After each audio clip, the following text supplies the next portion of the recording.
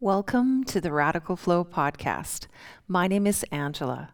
Radical Flow is flow that's on a mission, and that mission is to create a much better reality for us all.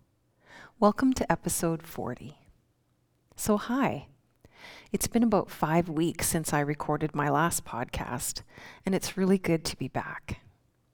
As many of you know, I've been living with and caring for my mom for about the past year and a half. And 2 months ago, her health took a real downward turn. This then ended with me needing to give her 24/7 care. And that 24/7 care turned into going to the hospital. And then 2 weeks after she was admitted, my mom peacefully passed away October 1st. First, I want to thank all the lovely people who sent condolences and all the love. I really felt it deeply, and in all honesty, it was that wonderful support and all the philosophies I lean into that really carried me through this whole experience. So thank you.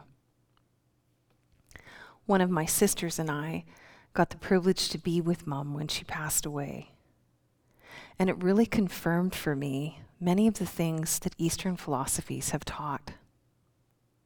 So in this podcast today, in honor of my mom, and in honor of the final things that she showed me through her death, I'd like to share some insights with you and put forward some what-ifs. So Mom was the only person that I've ever been with as they died. I wasn't with my dad or my sister when each of them passed away around 6 years ago each. Instead, my dad and my sister, they taught me all about grief. Dad's death came first. I had just landed in Arizona, and so the first few days after his death, the grief was immense. I was staying with my dear friend Mary, and I found the emotions to be so biological and overwhelming and uncontrollable. And my mind instantly tried to wrestle them to the mat and try to put some kind of mental framework or cage around them so that I could contain them and control them. I remember walking out of the bedroom into the living room where my friend was sitting, and I declared that I would take notes while I was grieving so I could learn all about it. It was just a feeble attempt to control the emotions. And my friend Mary looked at me with these loving eyes and said something so profound and impactful that it changed me. She said, "You know, Angela, if you just allow the grief to flow, not only will it feel better and easier, it's going to bring up all the other grief that you've not yet processed. It's going to flush all the grief you're holding." This was exactly what I needed to hear in order to just get out of its way, to just feel it and to just cry. Then 6 months later, when my sister was in her process of transitioning, I was back in Arizona again. And upon getting the news that things had turned in that direction, I jumped in my vehicle to make that 3,000-kilometer drive home in 2 days. I was hoping that I could see her. Well, when I first started driving, my body was in shock, and I could barely drive even as fast as the speed limit. I was trying to adapt to the news that I had received, but I was really just not in the right shape to drive. So I stopped about an hour into the drive, got out and walked around in the fresh, cool air in those rising elevations I had driven to, all just to snap myself back into the body so I'd be safe enough to drive. And then I just drove. When I finally reached her hospital room, I found her deep into what looked and felt like continuous processing of information. It felt like she was exploring every ounce of information that her cells were holding and making peace with whatever it was she found. Each day, she looked younger and more innocent than the prior day. It was a bit confusing because in her transformation process, she actually looked like she might be healing, even though her course was definitely set on its track. To be near her, to feel the space and the energy that was coming off of her was incredibly profound. 5 days later, she took her last breath in the presence of her son. And then, Mom. It's still really, really fresh. Mom's breathing changed in a way that made you know the time was there. Her right eye opened just slightly to reveal her vibrant blue iris, now more bright than it was. And the white of her eye, well, it seemed brighter than ever also. Her head was tipped to the left toward my sister and I in her final exhale. And then, as though someone else was moving her, her head gracefully turned right back to center. Her face took on the look of awe, and her hands, which had been resting on her belly, rose right up to her heart in the formation of a prayer. Now, we know that people are alive one moment and that there's some kind of defining line that exists where they no longer are alive. But to witness that exact moment, and for Mom to have shown us the way she met it, in that state of awe and grace, with deep tenderness, well, that's forever changed me. But it wasn't the last thing Mom had to show us. Within minutes of her death, every wrinkle in her face was gone. 90 years of experience etched into that face just released. Her skin was so smooth, and her expression now had stopped in this kind of pure relaxation. My mom had also had mobility challenges. It was as though she'd kind of moved into the torso of her body, and her legs were more like stilts. Her feet also held these fixed tension balls, making it hard for her to walk. And when we put her socks on 30 minutes later, she had the feet of a teenager. They moved and bent effortlessly, now having released all that tension. Every teaching that I've ever been taught that resonates with me, tells us that the body is the mind all fleshed out. Meaning that the values, the beliefs, our experiences, our patterns and programs, and all of our states of being actually shape the body. And I've always believed that when death comes and the mind lets go, the body lets go of what it was. And Mom showed me this was true. As her essence, her soul, let go of that body, the mind seemed to dissolve, leaving her body like moldable clay. It was amazing. And thanks to my dad and my sister, my grief was flowing uninhibitedly, and there didn't seem to be pain. It was just pure love. So much love flowing through me for this woman who was my mom. And in the days that followed, and in the reflections of this instantaneous letting go of her human disguise, the overlay of the information that gave her her personality, I just kept thinking, letting go when we're alive has to be easier than we realize.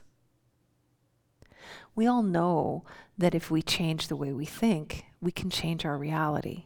Or as Wayne Dyer's known for saying, if you change the way you look at things, the things you look at change. We know this to be true from our experience. We know that a habit of thinking in a certain way has power. Yet if we can turn our focus, we can not only break that pattern, we can forgive, we can let go, we can evolve, we can shift.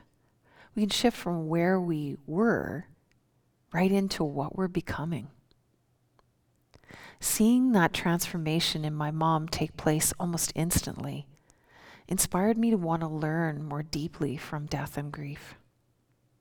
If getting out of the way of grief shifts it from that gut-wrenching discomfort to a steady free flow of love, a flow of love that empties you of your unprocessed losses and disappointments, then witnessing death inspires you to let go of obvious patterns of suffering.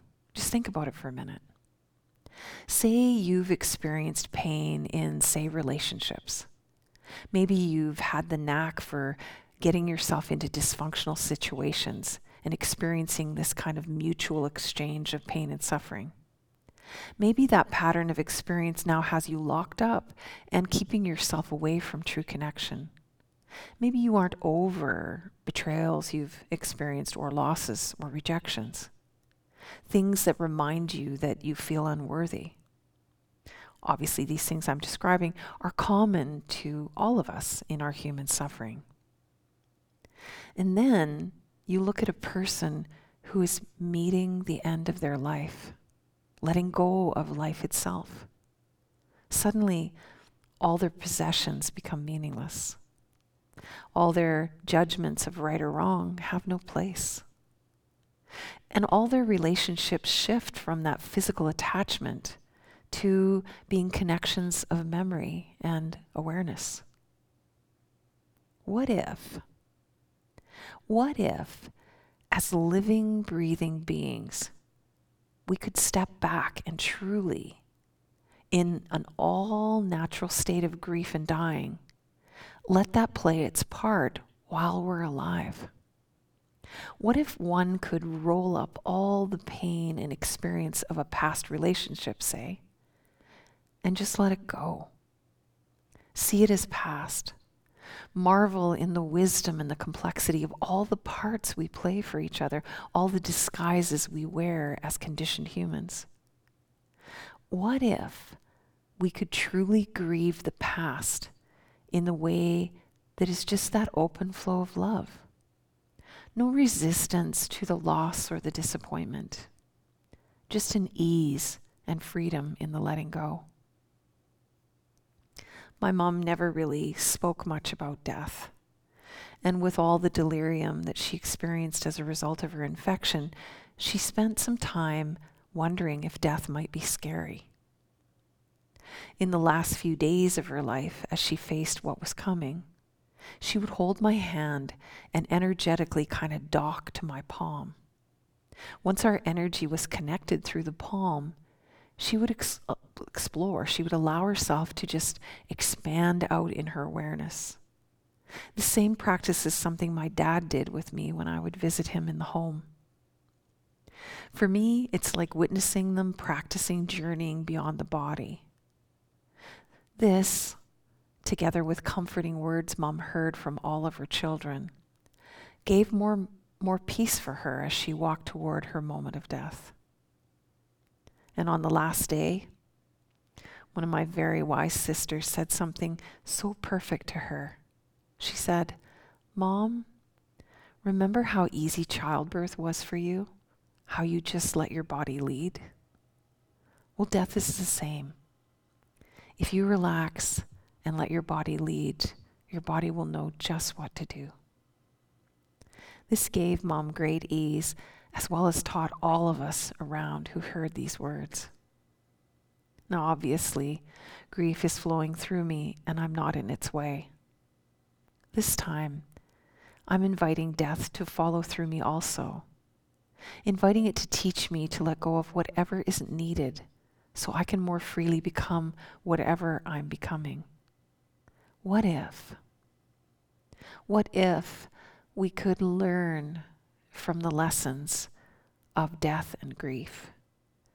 What if we could learn how to actively and intentionally let go, release, forgive, resolve, make peace, and let the past go, keep the wisdom, and turn forward, aware and intentional, inspired, moving towards the life we want to create? What if we could learn to do this much more easily than we currently realize? Thank you for listening to the Radical Flow podcast. It always means the world to me that you do. And please stay tuned to upcoming episodes as I now dial back toward my full levels of service to you. I will have more to share. So until next time, we'll see you in the flow.